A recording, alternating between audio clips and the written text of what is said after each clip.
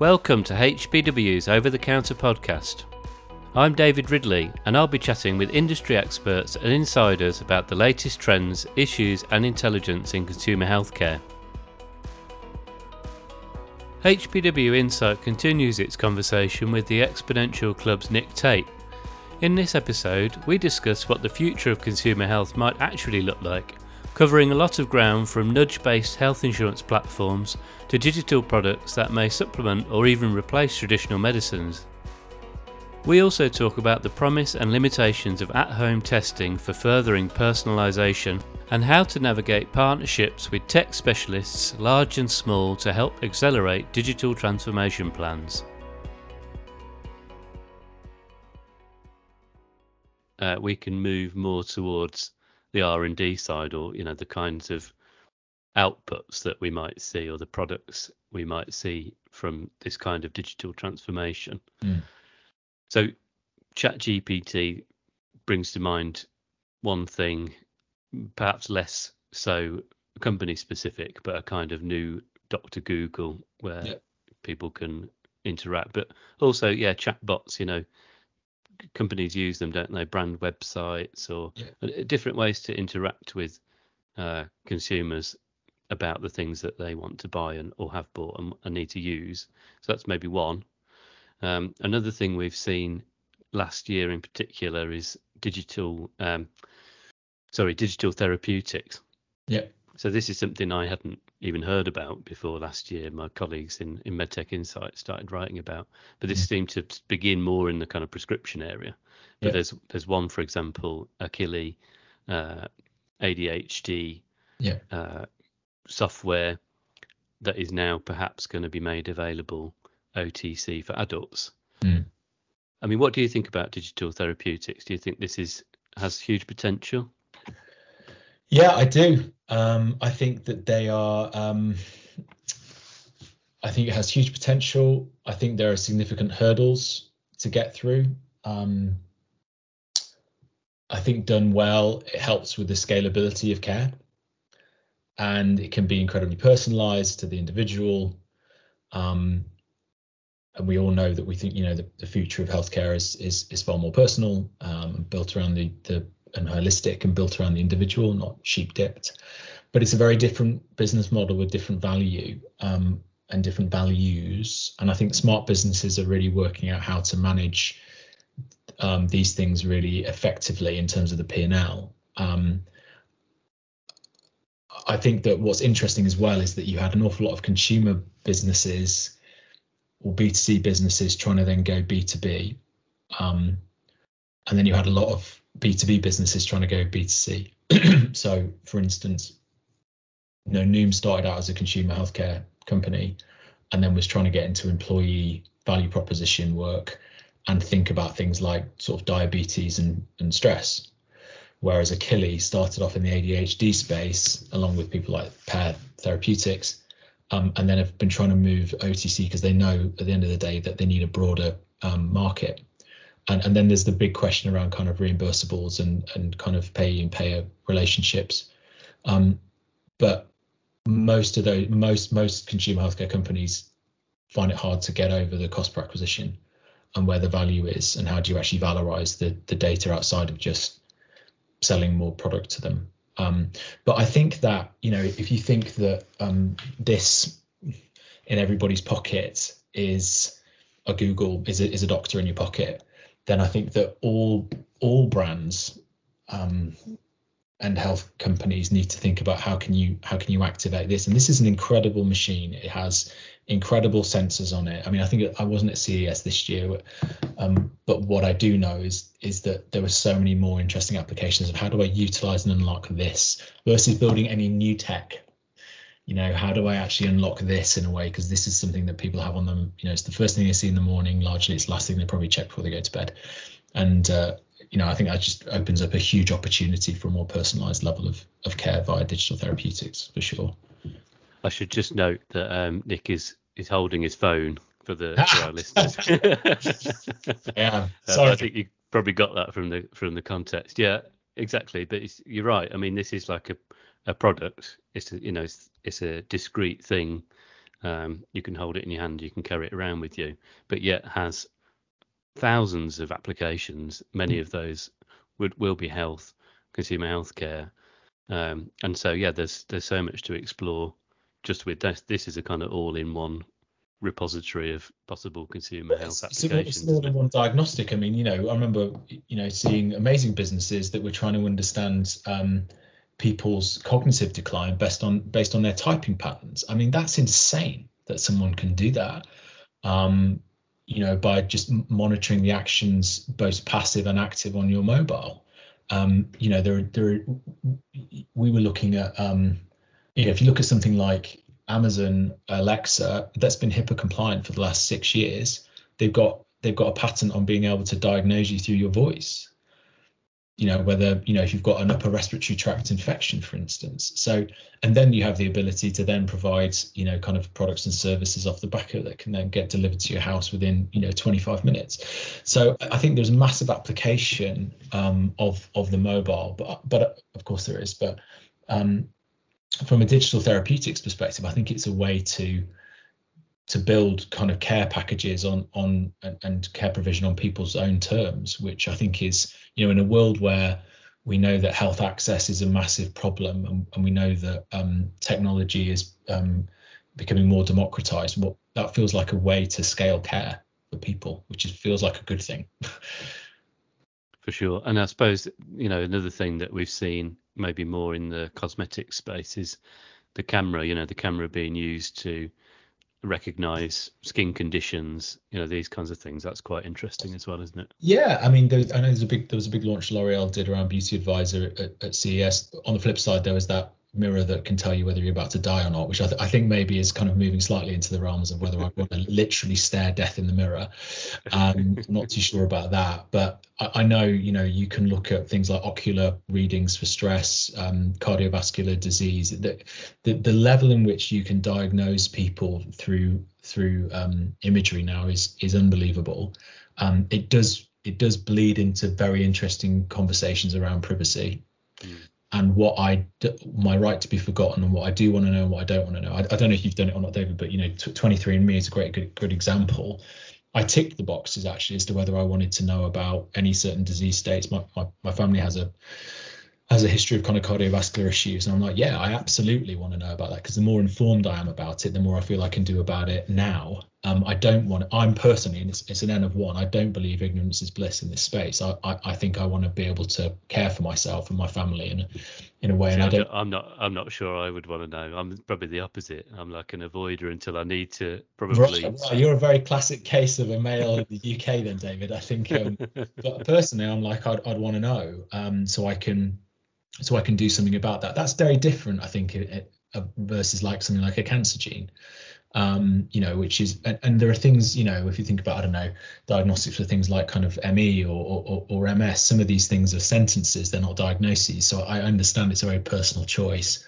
But you're right, the ability to diagnose people from afar, or through digital biomarkers, different types of digital biomarkers, is only growing and becoming exponentially more important, because it means that we're really looking at a use case in N of one versus trying to provide, kind of blanket care and cover for people who, everyone has their own individual health, and there's nothing more personal than your health.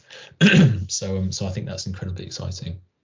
But of course, this will just make a lot of people instinctively anxious or annoyed. But if governments could diagnose you from, whatever interaction you have on a daily basis, that you're in danger of X, Y, and Z, the question does arise, doesn't it, from a public health point of view?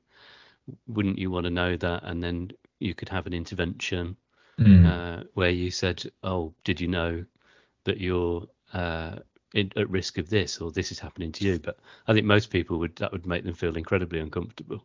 Well, I think that from all the work I've done in terms of kind of future back strategies around health, both from a pharma perspective and from a consumer healthcare perspective, I think, the reality is that, health provision as we see it at the moment is not sustainable, in this country or in other countries. And so the future of of health is really one of the individual and their and the need for people to provision and care more for themselves. And really, that's more around healthy behaviours than it is around anything else. I mean, I think someone much brighter than me said that, engagement science is the next wonder drug, next blockbuster drug. And really, everyday health behaviours or healthy behaviours are the thing which is going to sustain you more so than any pill. Whether that's how much you exercise, your diet, your sleep, your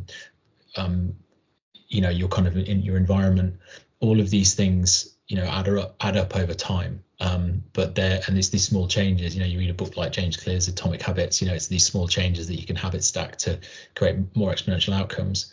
I don't know whether I want to live in a country which pings me a text message saying that news just in, you're about to have a heart attack. I don't know whether that's something I would be comfortable with, and whether a country would have that much information upon me. But undoubtedly, I think that when it comes to the future of health and the choices we have to make, the expectation will be more on the individual to behave in a healthier way, and the data will be the oil which does help them do that. And once you've got the information, this is the thing, isn't it? Is that you can have all the information in the world, but if you don't act on it, then actually you're fallible. You're liable for your own health in that instance, which is kind of interesting space to be in terms of health haves and haves nots, access and exclusion. Yeah, I mean, it seems to me that really not being qualified to make these kinds of predictions, but it would be more about, you mentioned earlier, insurance platforms that have that direct relationship with you in your individual behaviours and health, and some nudging, the kind of nudge. Yeah. Things you get it cheaper if you are more healthy, this kind of thing, and then you're kind of inside a daily health interaction, and then supported by whatever products you've got there as well. But that's a very culturally different thing, isn't it? I mean, in Britain we have the National Health Service. In France they have also extensive public support. Maybe in the US that would be more natural than it would be in some European countries. Yeah, but I think that we're probably seeing more of a privatisation of healthcare in the UK than we've seen previously. I love the NHS, but I also know that my dad died of cancer, pancreatic cancer, and he was misdiagnosed for a number of years. That's not the fault.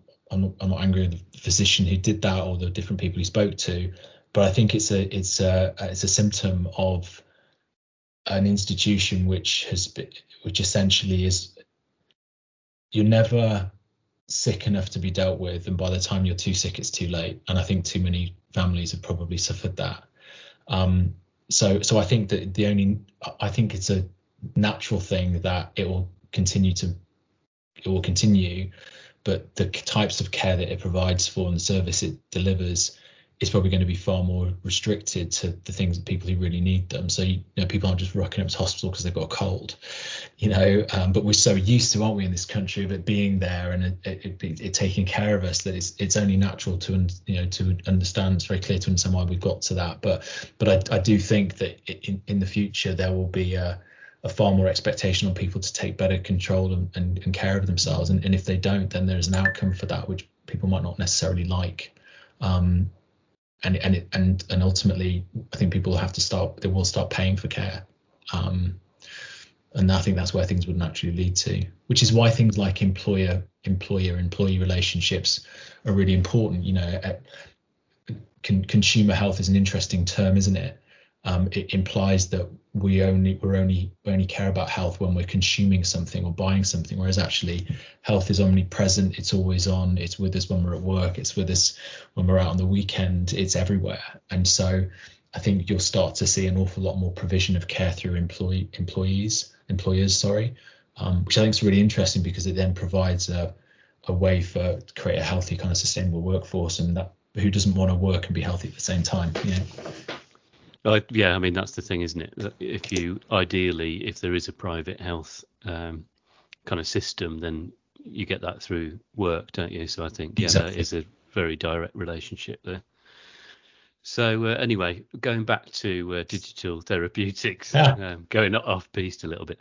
One of the questions it raises, I was thinking, is this thing about therapeutic versus preventative health. And Mm, we've been talking a lot about preventative health in consumer health, self-care, wellness, etc. It's very much a post-pandemic mm. trend. I mean, yeah, it raises the question: what do you think the future will be like? And given that we have been speculating quite a bit, um, consumer health, but in general, is it going to be more about prevention in the future, or therapeutic medicine will still have an important role in the OTC space? I mean, there's obviously always going to be a need for drugs Mm. uh, and cause effect type solutions, but in consumer health, do you think it'll look more preventative in the future? I think it's both. I think it will be both. I think it's. uh, I think surely for the long term, it needs to be more focused on prevention and this level of accountability. But the reality is that if we look into the future, the world is becoming older. It's going to have more comorbidities in terms of its everyday health. I read a horrible fact a couple of years ago, and I'm now going to be one of those people that talks about a fact that doesn't actually cite where it's from. But I read a fact that I think it said that by 2050, like 50% of the US population is going to be diabetic or obese. Okay, well, that's everyday health then, isn't it? I mean, that's people living with that condition every day. Mm. And all of the comorbidities that has with it. Let's not even get into movement, pain management. Let's not talk about the risk for kind of cardiovascular diseases or some actually more lifestyle cancers. Let's not even get into the thing around kind of loneliness, depression, mental anxiety, all of these things that come around from those things. Now, preventative care cannot deal with that because that's just the reality of a generation upon generation of habits that have led to this state of everyday health. So I think you will have a mix of therapeutic OTC, kind of preventative care. But I think that what's going to be really important is care provision is really going to have to be built around the individual, because when you're dealing with such complexity, you have to get off the drip of just providing a drug. And I think that's where these kind of incentives and nudge theory that you talked about earlier and cited, David, kind of comes into things, because it's not sustainable for people to just pop pills all the time. Mm. It's not good for them. But they all have side effects, don't they? Every Right. drug has a side effect. Exactly. So I think it'll be both. But I think that's where consumer health actually, and I love the consumer health business. I think that it has such a massive opportunity with this blurring of the lines of point of care to point of need, in clinic, at home. The term consumer health is only going to grow to accommodate what has been traditionally, in some instances, dealt with in clinic. And so you're going to have a system built around and brands built around which are genuinely trusted and supporting people with better health choices both today and tomorrow. So I think that's exciting, but I think it'd be a mix. I don't think the common cold is going away anytime soon. Yeah, I think it's true. And I think another one of my other questions, which I think is another way of looking at actually this same thing, is whether you'll have uh, it'll be more about standalone digital therapeutic interventions, or whether there'll be that relationship between consumer health products and digital support, like an Mm. app or a wearable or something we've seen already with some big consumer health brands. For example, just at top of my head, like Nicorette with the app Yeah. that supports that. Yeah, is it, and that's the way to kind of extend it into that general support for someone, isn't it? That Yeah. helps them be able to give up smoking through habit and provides contact with other people. Like I say, it's a much wider part of dealing with some sort of health condition. Do you think that's where it is for consumer health, that sweet spot, products and digital additions, or do you think products will end up being a minority?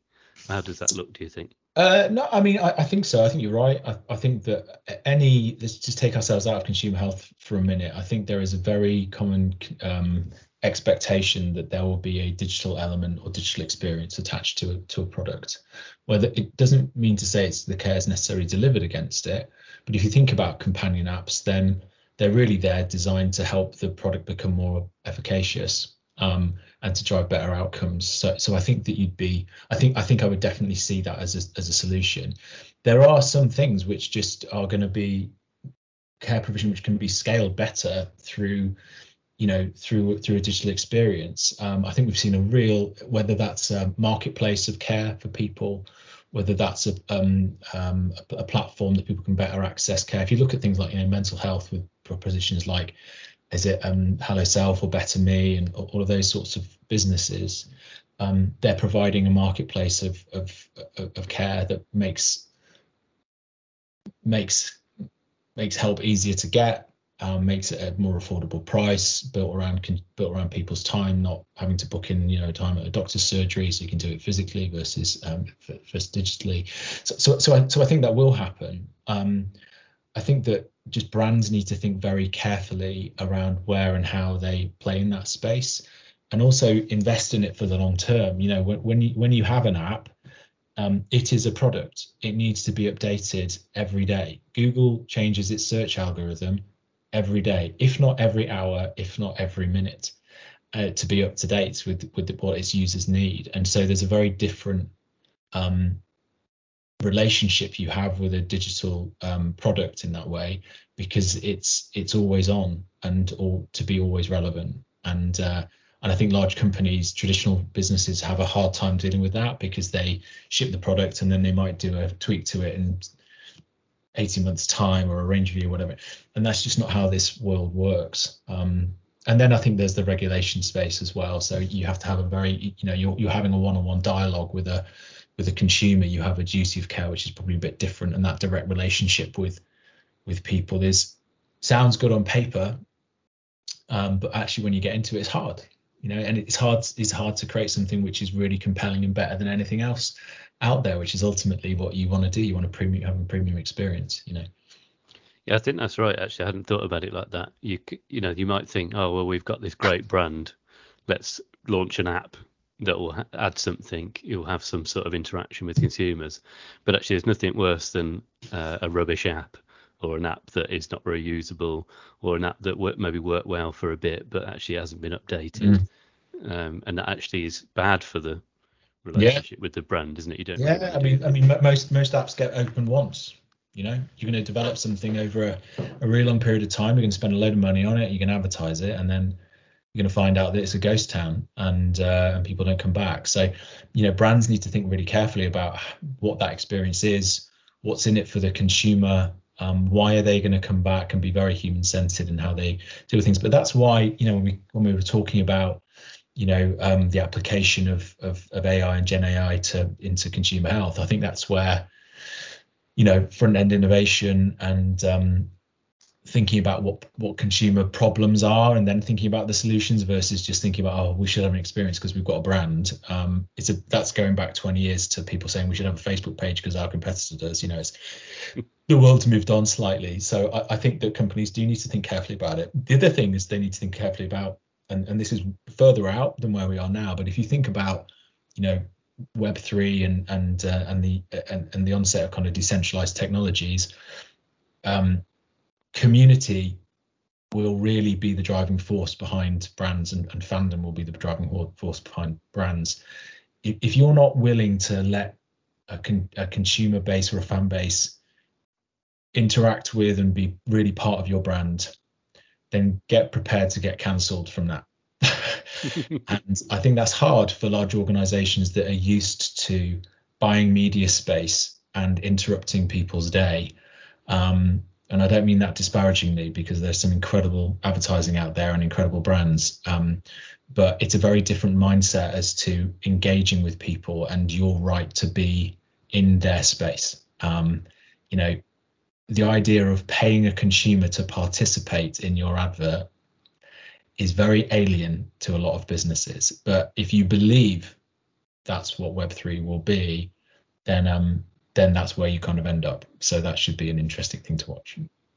Well, that is very interesting. But then doesn't that immediately raise questions around, regulation and stuff, especially in consumer health.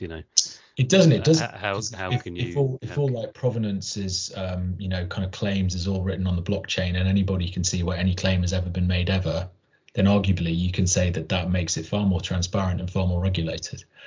You really can. So I see the argument for both things. What it means is that, when you think about product claims and efficacy and ingredient stories and your sustainable footprint and all the rest, that all needs to be recorded somewhere that everyone can see. So that makes a very different kind of state of play for how brands and health brands need to operate in the space. But on the flip side, I think it's really exciting because it means that you're appealing to people's passion points and you're galvanizing your brand and promoting your brand with people who really, really care. And I think that's a good thing for health, because the more invested you are in your health, the more healthy you're going to be, I think.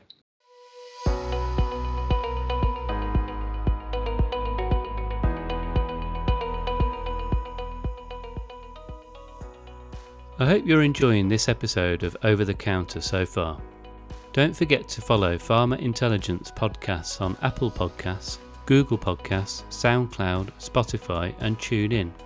Also check out HBW Insight at hbw.sightline.com for all the latest health, beauty and wellness news and intelligence. Keep listening, this episode continues now.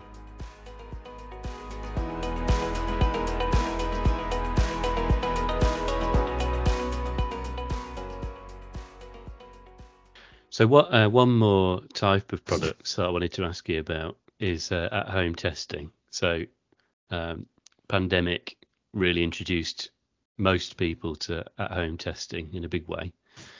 It was a trend before that, but we're talking about the kinds of products where you can take a sample of your gut microbiome or blood or whatever it is, and either process that at home if you can get these at home kind of processing things, can't you?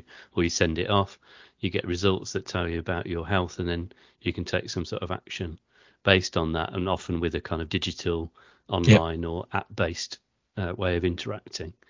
So it's obviously very exciting. It has huge potential for personalisation, but then also there is quite a lot of boosterism about this, quite a lot of, from what I can understand, more limitations to how much you can actually say about these sorts of things at the moment. And then, of course, there are big high-profile examples of where this has perhaps been pursued and not particularly... Yeah, exactly. I mean, what's your view of products like this? I think every modern and digital-first health proposition should have a way to both help us diagnose, understand, and retest and measure for efficacy. You talked a bit about VMS there. The issue with VMS as a category is that everybody, and I do mean literally everybody, reacts differently, processes vitamins, minerals and supplements differently in their body. So it's really hard to get validated, robust data in this space, which is probably why people are leaning more towards kind of real world evidence and real world data. Certainly things like CGMs, continuous glucose monitors and wearables offer a really neat way for that continuous feedback loop. The issue I think you have is that both the physical supplement and the behaviors that you need to change need to be able to react to that in a way which is super quick, super intuitive, and built around the individual. And so one of those aspects is a supply chain issue, to create, to kind of have the personalized product which is going to help. And there's businesses like, for instance, Nourish, that do really interesting kind of 3D printing of vitamins. But there's another thing around kind of the digital product itself and providing the right content at the right time. Really what they're trying to do is, I think they'll have a great space in this place, but it's about the what's the proximity and how do you lessen the time to action for both what the product needs to be and what the behavior needs to be. Otherwise you just end up with this kind of test learn loop where it's too slow to do anything about it. I certainly don't think we should be avoiding blood testing, but just because of thoroughness. And what we need to do is absolutely validate the people and the science with people like Theranos, because what they did was, well, clearly criminal, which is why that lady is now behind bars. But I think that, as I say, like any modern digital first proposition has a way to help people better understand the baseline state of play. What's important is that you can then revisit that in significant intervals and then show efficacy to then build trust in that space. Yeah, I mean, the question it raises as well for me is, because we talked about partnerships before, and Theranos had partnerships with, big companies. If you're so going back to consumer healthcare companies trying to get their head around digital in all of its facets, partnerships is a really good way to not have to build all of that expertise yourself. Yeah. I mean, we've seen partnerships being the main way that consumer health companies have moved into this space.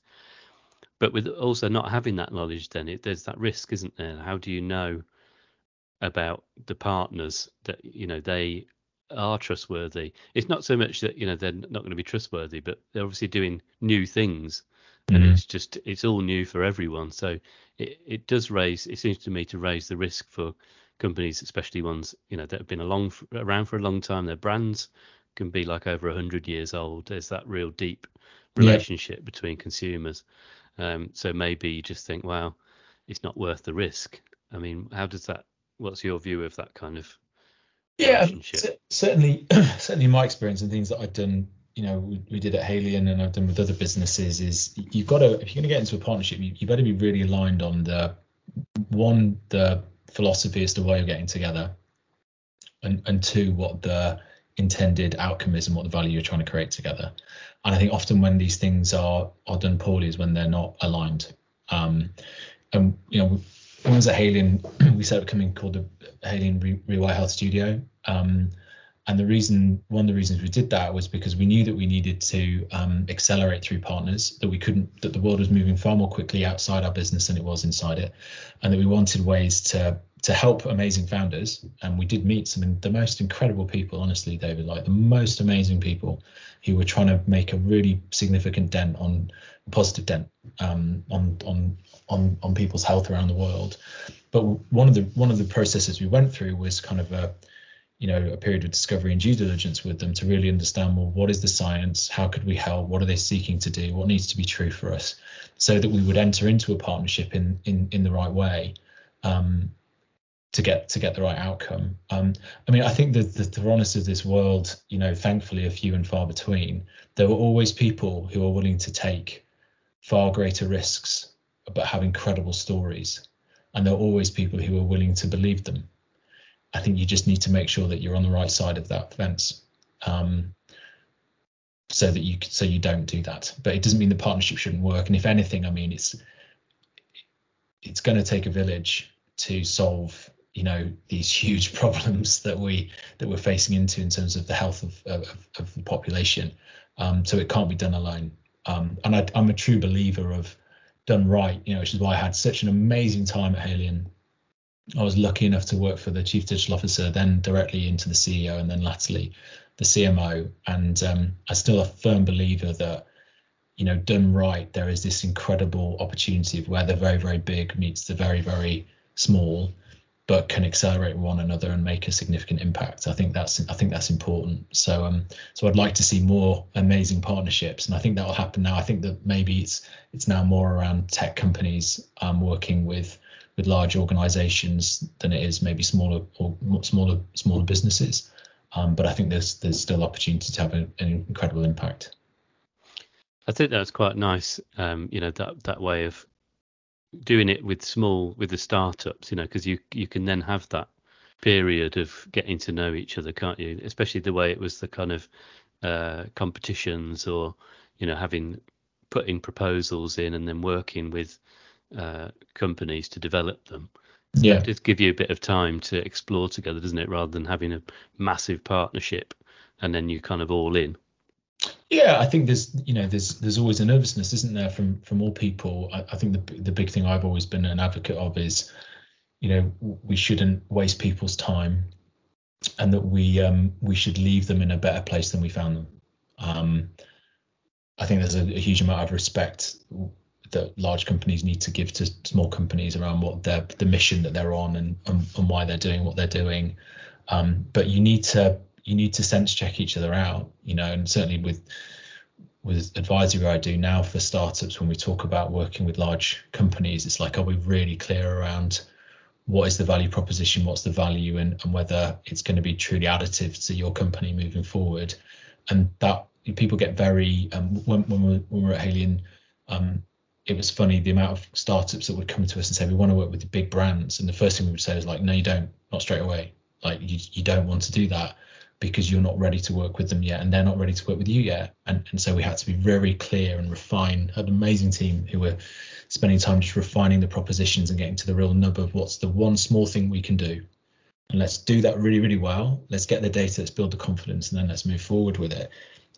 Versus everything being big immediately, which sounds very sexy on a PowerPoint slide, but in reality is one of the worst things that you can do at the start. Yeah, I think that's really good advice as well.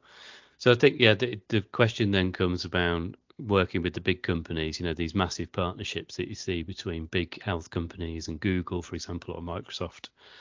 These companies are clearly trying to get into health as well, so they're moving in it from the other side. Do you think that the future is going to be the Halions, the Kenviews, etc., or it's going to be the Google, the Amazon with their health, because they've got the digital infrastructure? Is it a race, or is actually, there's enough of a need so that they can both coexist? Well, I think if the question is who's going to win, I'm hoping consumers are going to win. As I said, I mean, I think it takes a village, and there's not one company out there that is going to crack this particular nut. I think everyone has a part to play, but they all need to be, whether it's a big company or a small company, they all need to be orientated around the same consumer problem, and they need to be in it for the long term. And I think the goal needs to be audacious to make a difference. Certainly, I think, Amazon represents a fascinating business within everyday health, or within healthcare, because at the end of the day, one of the biggest problems within health is operational efficiency. And they're a business, they're an operations business at the end of the day, and Bezos famously said, your margin is my opportunity, and it is a business that is full of very rich margins. So I think that if you look at what Amazon have done, and we'll talk a little bit about Amazon and others, if you look at what Amazon have done over the last 4 or 5 years, they've kind of systematically experimented with different aspects of healthcare, whether it's insurance, that they did stuff with Morgans, whether it's the buying acquisition of PillPack, whether it's HIPAA compliance through Alexa, whether it's Amazon Care that they rolled out amongst their employees, or which is now moved into Amazon Clinic, whether it's the band, I can't even remember the name of the band that they had that was just measuring things like body mass index. All of these things are helping them understand where and how they should move into health.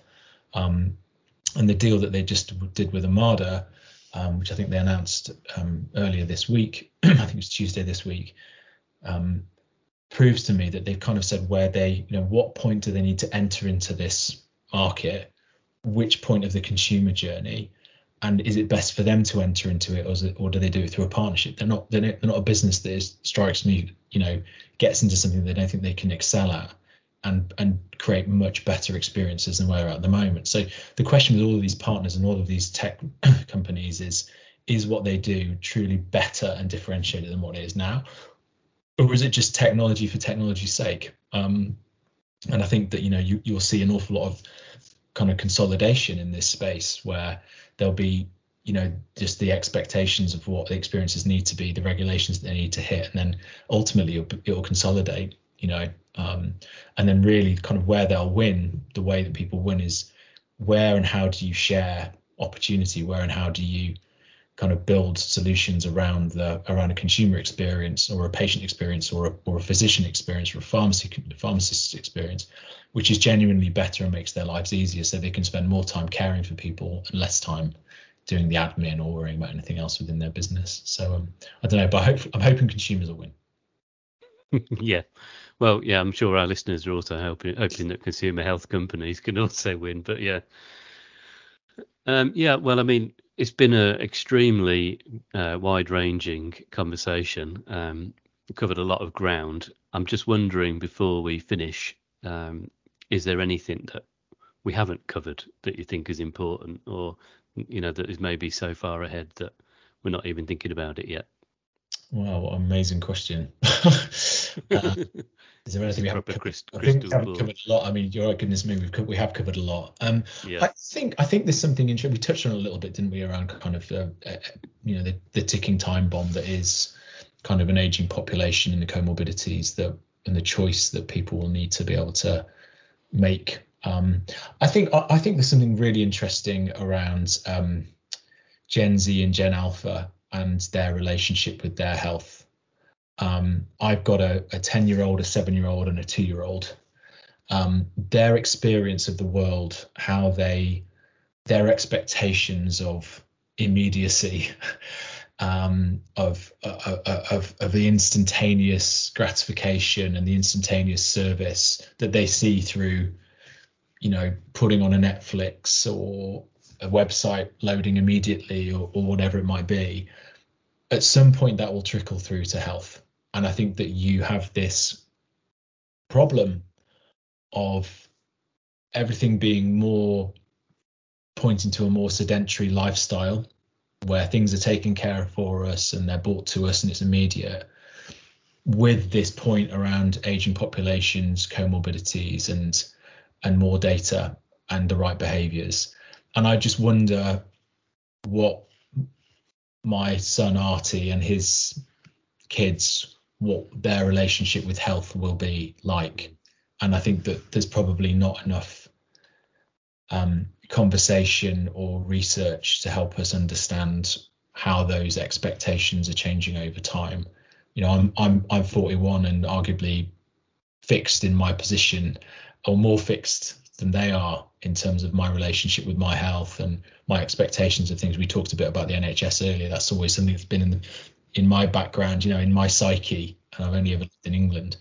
But I wonder, when we talk about change and relationships with health and expectations of health, and whether it's digital or physical, whether it's paid for or non-paid for, whether it's about behaviors, whether it's haves or haves not, I just wonder what that generation is going to think and do in reaction to this. Every generation goes after and goes, what the hell were you doing? And I just wonder and slightly cringe as to what they'll say about us. Yeah. But I mean, already we can see that young people are just so much more engaged in their health, aren't they? And just really just have a more proactive They idea do, of they do, what but what that is about. they'd also, I can't remember which presentation I saw. I think I was at Cannes last year, and I think I saw WGSN do an amazing presentation around health attitudes in America for under 14-year-olds. And these are people who don't want to drink, but do want to take edibles. Okay. So, one thing we could talk about is, psychedelics.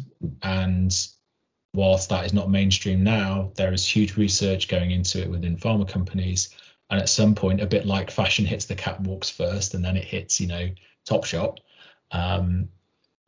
What will happen with new and different types of strains of drugs and new and different types of variations of I don't know, mushrooms or whatever it might be, which are valid alternatives to traditional healthcare.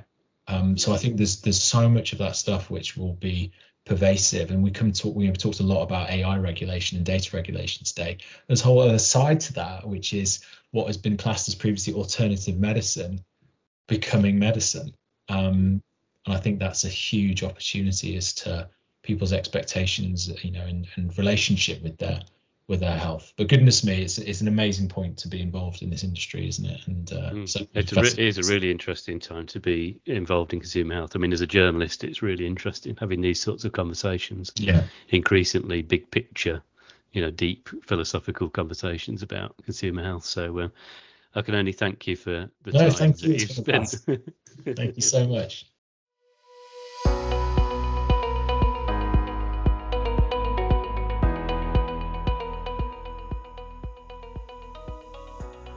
I hope you enjoyed this episode of Over the Counter. Listen out for more episodes every 2 weeks and check out the further reading section of the article published on hbw.sightline.com for related news and intelligence.